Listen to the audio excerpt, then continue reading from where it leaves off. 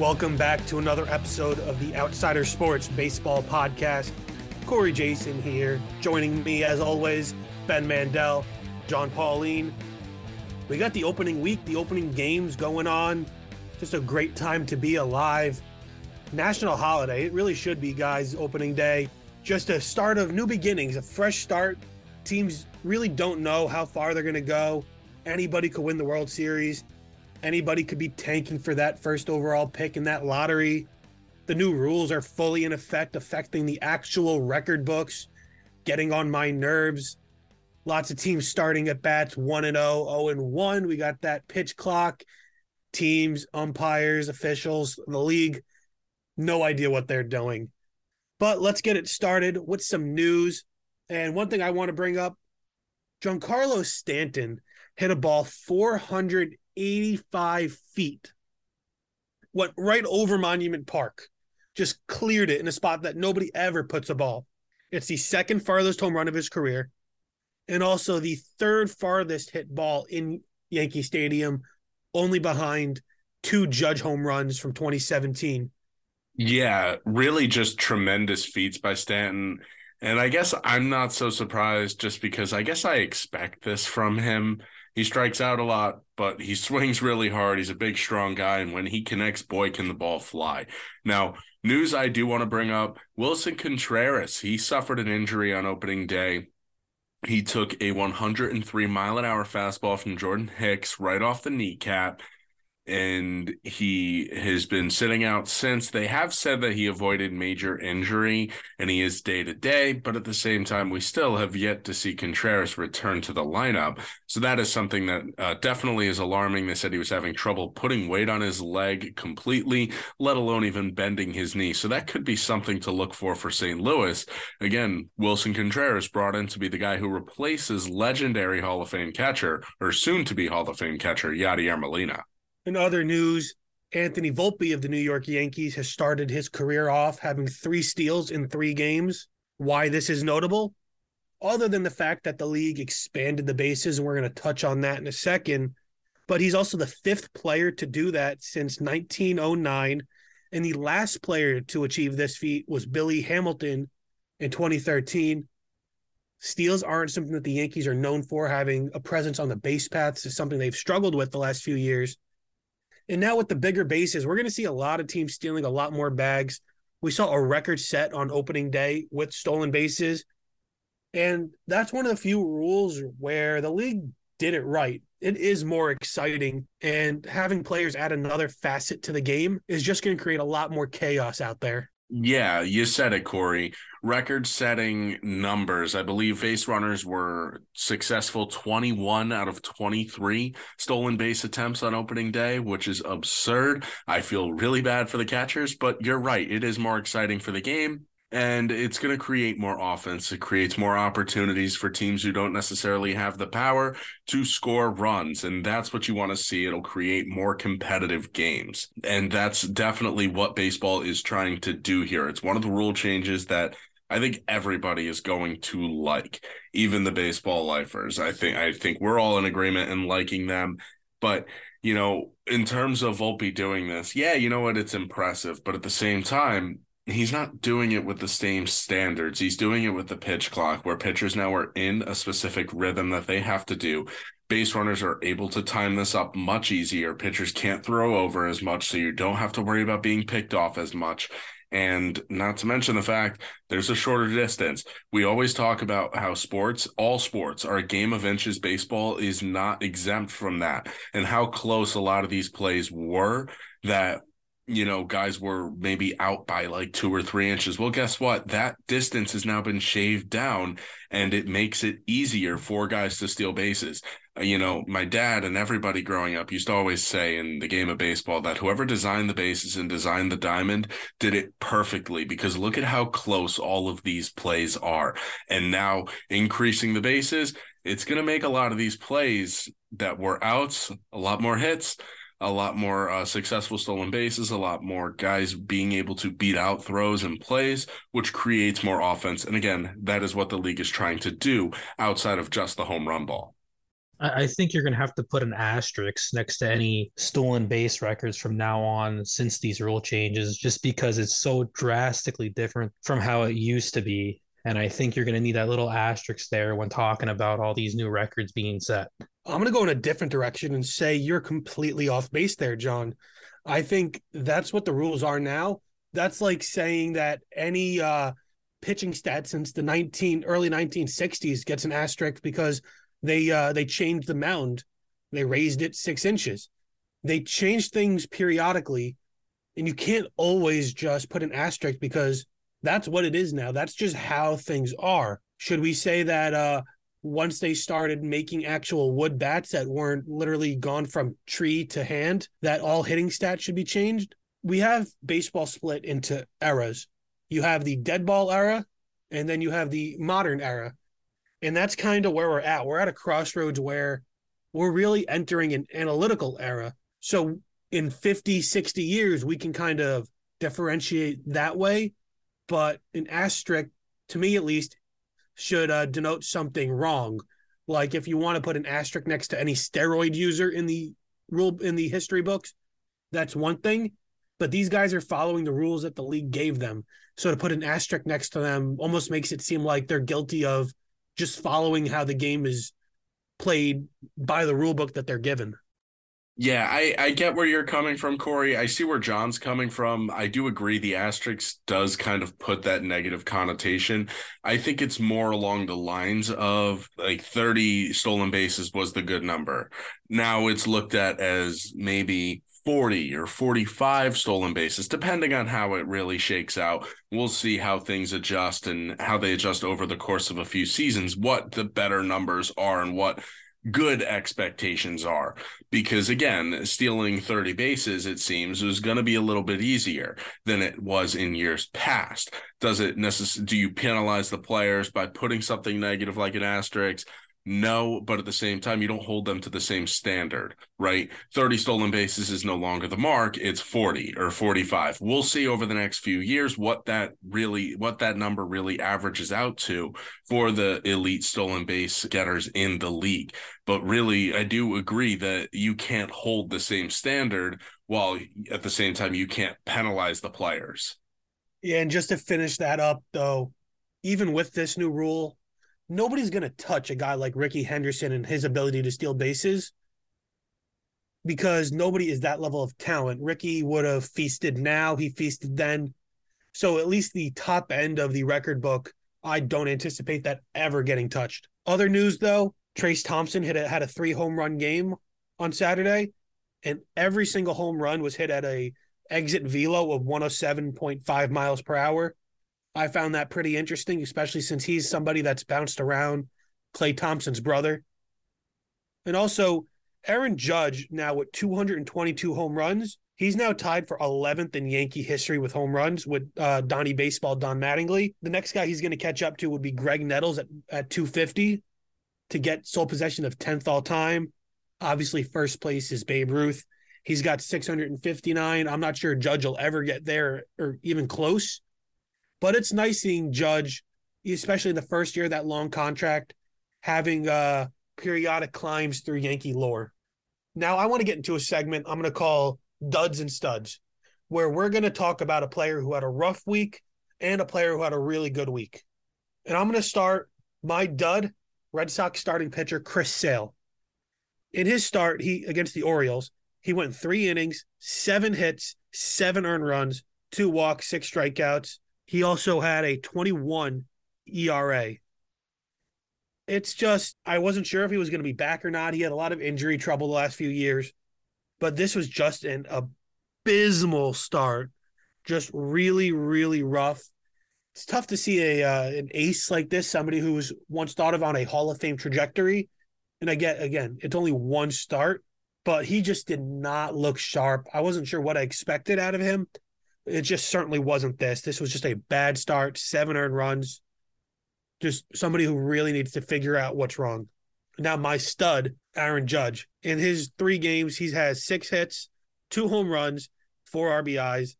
He's hitting 462, and 1385 OPS. Just a really strong start. Way to start off that encore, that curtain call to his MVP season last year, and something that's really exciting to see him build off of. What do you got, Ben? Yeah, for my dud, I'm going to go to Alex Bregman. Now, Alex Bregman, obviously, I don't think he is someone who's going to have a poor season, but in terms of opening weekend, definitely not what you were expecting out of the big bat in the Astros lineup. 16 at-bats, 0 hits. He just was not able to collect a hit all weekend. He did end up scoring a run, but an OPS of 111, that is not what you expect 4 games into the season for a premier player like Alex Bregman. Again, this is a guy heading into his age 29 season. It's not like he's coming out of his prime. So certainly not what you expect out of the third baseman for Houston. Now swinging things over, my stud, Tommy Pham. Somebody the Mets signed, looked at as an extra outfielder, and I'll tell you what, he's someone who maybe even play into getting everyday DHing duties if Daniel Vogelback's not able to figure things out. This guy has come out this weekend. Yeah, he went 0 for 2, 0 for 4 to start his Mets career. Well, he had a huge day today. He had a couple of hits. He had a hit yesterday as well as a sac fly. 3 RBIs today. A home run to go with it. He has a stolen base as well, hitting 444, 500 on base for a 1.389 OPS. What a start for Tommy Pham, the 35-year-old outfielder who's just trying to make his way still as a major leaguer. Well, he might be a contributor in one of the deepest lineups in baseball. How about you, John? What do you have as your stud, and who's your dud? For my dud, I have Gregory Soto. He had his rough first time pitching for the Phillies. He got the loss, gave up 2 hits, 3 earned runs, 2 walks. I just expected a lot more from him. I think he came off 2 back-to-back years being an all-star. I just expected him to do more, and he's just having a rough start to the season. Now for my stud, I have Adley Rutschman. He went 5 for 5 on opening day. He was the first player to have a 5-hit game on opening day since Aaron Miles in 2005. So that's something you don't really see happen a lot. And even it's not something you see happen a lot just in baseball in general. Someone going 5 for 5. He had 4 RBIs, 1 home run, and walked once. He's just having a great start to the season, and it's kind of what I expected him to do. And I think he's going to do a lot more of that throughout the season. I don't know if he's going to go 5 for 5, but I think he's going to hit a lot more home runs, a lot more RBIs. Yes, something I want to build off of that you said, John, Gregory Soto, and really just the whole Phillies pitching staff in general. They've had a rough couple games. Now, at the time of recording, the Phillies-Rangers third game of that set hasn't ended. So we're going to talk about really just the first 2 games when we talk about those 2 teams. But the Phillies' first 2 games against the Rangers, were just really rough. In game 1, the Phillies lost 11-7, but Aaron Nola went 3 2/3, gave up 4 hits, 5 earned runs, 2 walks, 4 strikeouts, to the tune of a 12.27 ERA. Gregory Soto followed him, didn't complete an inning, didn't get an out, 2 hits, 4 runs, 3 earned, 2 walks, no strikeouts, currently rocking an infinity ERA. Brogdon, 1 inning pitched, 3 hits, 2 earned runs, 1 strikeout, an 18 ERA. And that's just game 1. In game 2, they topped that performance. They lost 16-3. Zach Wheeler went 4 1/3, 7 hits, 5 runs, 4 earned runs, a walk, 7 strikeouts, an 8.31 ERA. Followed by Marte, who went 2/3 of an inning, 2 hits, 2 earned runs, 1 walk, 2 strikeouts, 27 ERA. Seranthony Dominguez did not get an out. So 0 innings pitched, 3 hits, 6 runs, 4 of them earned, 1 walk, another guy with an infinity ERA. And then Craig Kimbrell only got 1 out, 1/3 of an inning, 1 hit, 3 earned runs, 2 walks, 1 strikeout, to an 81 ERA. Guys, I mean, is it time to worry about this Phillies pitching? I know it's only been 2 games at this point, but that's just back-to-back games where things just seem like they went off the rails and fell apart for them. Yeah, this is actually the most runs the Phillies have given up in team history through their first 2 games. So this is a disastrous start. Now, is it necessarily what is telling for the season to come? Maybe, maybe not. I think you look at Texas, this is a team that can hit in a ballpark that is pretty hitter friendly. So I'm not too worried about Philadelphia. I think it's early. This is a team that started off very, very poorly last season as well. And look at where they ended up in the World Series. So I'm not too worried about Philadelphia, but it is certainly alarming to see their big guys. I have preached all spring that, their top two in the rotation can compete with anybody. Well, the way they looked on games 1 and 2, certainly not. As a Phillies fan, I mean, it's not the start you hope for coming off a World Series appearance. And after them adding all the pitching they did in the offseason and stuff, you would hope that they would do more now. And as we're recording this now, they're playing their third game right now, and Falter already gave up a solo homer again. So their pitching is just not looking great at all to start the season off. I don't think it's time to hit the panic game yet. There's still a lot of games to play. It's still early on in the season. These pitchers, they'll come in and they'll hit their grooves and stuff. But it is concerning with Nola, though, because he has had problems in the past with giving up home runs and stuff. But he does get a lot of strikeouts. So I think it comes with the territory. When you're throwing a lot of strikeouts and attacking the zone, you're going to give up those home runs. But I think I think when Ranger Suarez gets back in the rotation, I feel his pitching will get better. And I think as the year goes on, I think the pitching will start to settle in more, and you'll start to see more of the pitching how they had later on in the season. Yeah, but the Phillies aren't the only team struggling. We've had some surprising starts. We got a couple undefeated teams. Again, the Rangers, who are playing the Phillies, are 2-0. The Rays are 3-0, although they did play the Tigers. And the Twins are 3-0. Now, the flip side of that, their opponents, the Royals, are 0-3. The Tigers are 0-3. The Phillies are 0-2. Leading their division, though, Tampa 3-0, Minnesota 3-0, Texas 2-0. That's the American League. National League, Mets are 3-1, Cincinnati's 2-1, Arizona's 2-2. Now in the NL West, 4 teams are 2-2. But because the tiebreaker right now is alphabetical order, the Diamondbacks get to say they sit atop. Last place in each division, National League, you got San Fran at 1-2, Pittsburgh 1-2, obviously Philly 0-2, as we've said, Seattle 1-2, Kansas City 0-3, and Toronto at 1-2. Guys, based off of our power rankings, where we had St. Louis at 10, Seattle at 9, Philly at 8, Toronto at 7, Dodgers at 6, Mets at 5, San Diego at 4, Atlanta at 3, Yankees at 2, Houston at 1 overall, with the Angels, Guardians, and White Sox all getting a vote, where you can read that on outsidersports.net. Guys, is it time to panic yet? Who on our power rankings going into the season is not starting off the way you want? Is anything surprising to you how the season shook out so far? I would say it's a little surprising that the Seattle Mariners sit where they sit through the first weekend of the season. At the same time, it's not time to panic just because it is just 4 games into the year. Now, everything points to this being a big year for the Seattle Mariners, but, having that first series, not go your way really can be difficult. Look, Julio Rodriguez is a superstar.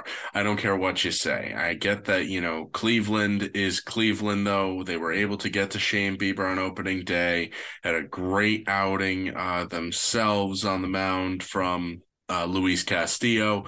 But, this is a group that is going to need pitching beyond that. And Cleveland was able to do their damage in game 2. They got to Robbie Ray early. Game 3, Seattle was able to go out and pitch, but then, Aaron Savali goes out there and throws 7 shutout innings. So, you need your superstars like Julio Rodriguez to step up. You need more out of their other guys like Eugenio Suarez, like Ty France, like Teoscar Hernandez, who's someone that Dylan and I have preached being a big power guy. Is Jared Kelenic going to be a superstar? Is he going to be a serviceable player? Who knows? But there is certainly questions for Seattle, but it is certainly not time to panic by any means. Just one series against a good baseball team that we all expect to be a playoff team. Yeah, the team I want to look at, the San Diego Padres. Padres are a team we had fourth overall going into the season. They're 2-2 right now, fourth in the NL West. Obviously, there's a four-way tie for first. They lose the tiebreaker by having the alphabetical order not go their way. I find that tiebreaker to be really funny early on because obviously that's not how it's going to work out once the season ends. But right now, when you look at the standings, it's going to go in alphabetical order. I'm not surprised at this start. The Rockies are always a really good team in April. I don't know why, but if you go back the last few years, the Rockies are somebody that always really surprises you. They seem to always have the best record or a top record after the first 2-3 weeks of the year, and then they go turn back into a pumpkin. They're what we always thought they would be, but right now, playing the Padres, they're able to get to the pitching. I'm not surprised. I think the Padres will be okay. Again, it's always too early to really panic. And quite frankly, I wouldn't panic until maybe even June, because if you have a bad 2 months, we've seen teams like the Washington Nationals in 2019, they were in like last place on June 21st. And then they ended up coming and going to win the World Series that year. So it's definitely too soon to panic. But I just think it's funny that the Padres were the super team going into the season, and they've kind of faltered against a Rockies team that, one, nobody thought was going to be good. But for some reason, that franchise always seems to have a hot start in April. I think it's too early to panic for just any team this season. And if there's any fans panicking right now and saying like the sky's falling are crazy.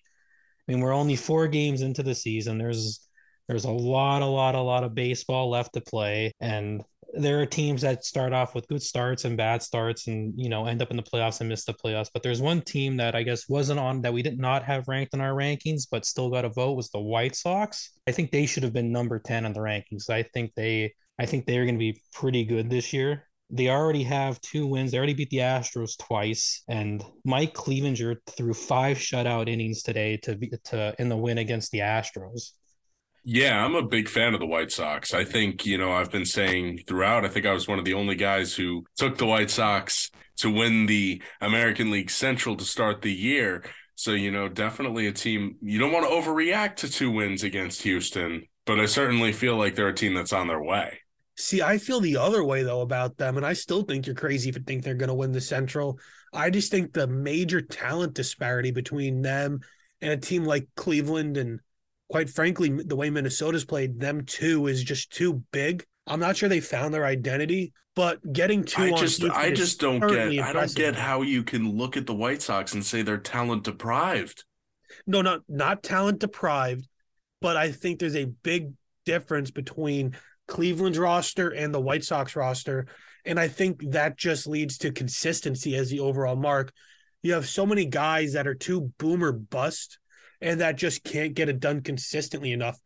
They need to have big years from Andrew Vaughn, Yoan Moncada, Luis Robert, just a lot of guys, plus that pitching staff with Dylan Cease, Sunshine Clevenger, Lucas Giolito, guys that have a lot of talent, but aren't always able to consistently put it together. Even a guy like Michael Kopech, a guy I really like, he's got wild issues finding the zone and consistently staying there. They have a lot of talent. I just think the consistency just keeps them at a big disadvantage because you truly don't know what team you're going to get night to night. But guys, we already finished opening weekend. We know for the most part how things stand after the first series of the year. 3-4 games down, 159, 158 games remaining for teams. What are some games you're looking forward to this week up until our next episode? Is there any game you guys want to kind of highlight, put out there that you think people should be paying more attention to? This next weekend, we're going to see a big series down in Atlanta in Truist Park. The San Diego Padres will be heading into Atlanta next weekend. We're going to see them take on the Braves. 2 of the best teams in the National League going at it. I think they're 2 of the top 4 teams in the National League. It should be exciting to see them go head-to-head. Interesting to see how the pitching will line up. Hopefully, we will see best on best. I think it's going to be 2, 3, 4 for each team going up in that series, but we will have to see. With off days, they also can shake things up a little bit differently. But really, the San Diego Padres, Atlanta Braves, just 2 of the most stacked rosters in the entire MLB. should be a very fantastic matchup. A series I want to highlight, the New York Yankees at the Baltimore Orioles. That's going to be Thursday, Saturday, Sunday. The Yankees yet again off on Friday. It's not their home opener. It's not opening day. It's Baltimore's home opener. That's why they're off on that Friday, to give them that rain separation between home opener and the next game for Baltimore. But that's a series I want to highlight because that's the first time the Yankees are going to play Baltimore this year, obviously. But if the Yankees want to get to the level they want to, they've historically done it by beating up on the Orioles and teams towards the bottom of their division. And they need to see what they do to compare against a divisional rival and a team that's on the up. Now, on the flip side for the Orioles, the Yankees are a fantastic barometer to see where they can stack up. The Orioles are a team that they've done well against Boston. We've seen them lose a couple games to really wacky fashions. You had Ryan McKenna drop a fly ball in left field to let the Red Sox extend the game in the bottom of the ninth, and then they won 2 games later, and that catch would have won it for them. But the Orioles are a team that they need to be able to compete with the Yankees. And again, it's early. It's never too early to see how you stack up to a team in your division. I think a series that I'm excited for is another Yankees one next week, the Yankees-Phillies. I think it'll be interesting. The Yankees are going to be traveling from Texas all the way up to New York. And I think it'll be interesting to see if the Phillies can, bounce back per se against the Yankees team that's probably way better than the Ranger team they are playing right now, and see if they can at least maybe get their first win or maybe their second win, depending on how the game goes tonight. Because right now the Phillies have, I think the really strong point is their offense is doing pretty good right now. Pitching not so well, but the Yankees are off to a great start all around. I mean, the pitching looks fantastic. I mean, hitting looks fantastic. I mean, Judge already has 2 home runs. Stanton just hit that 400-yard bomb. Like, it's going to be, I think, a real test for the Phillies to see if they're there, because if they're there and they can hang with the Yankees, who are, front runners for probably winning the AL East. Yeah, I mean, personally, I hope that the Phillies pitching proves to be the way it has, and the Yankees basically get a couple games of batting practice, but that's never how it shakes out. I'm sure the Phillies will figure it out against them, and the Yankees suddenly forget how to hit, pitch, and field. But there's a lot of great games coming up. But that'll do it here for us. This has been the Outsiders Sports Baseball Podcast. Tune in next week where we go over week 2 of the season. Maybe some things will change, but it'll be way too early to overreact on a lot of the stuff we've seen. Keep checking out outsidersports.net for some great articles, baseball, hockey, even a little bit of football, I'm sure, especially with draft month coming up.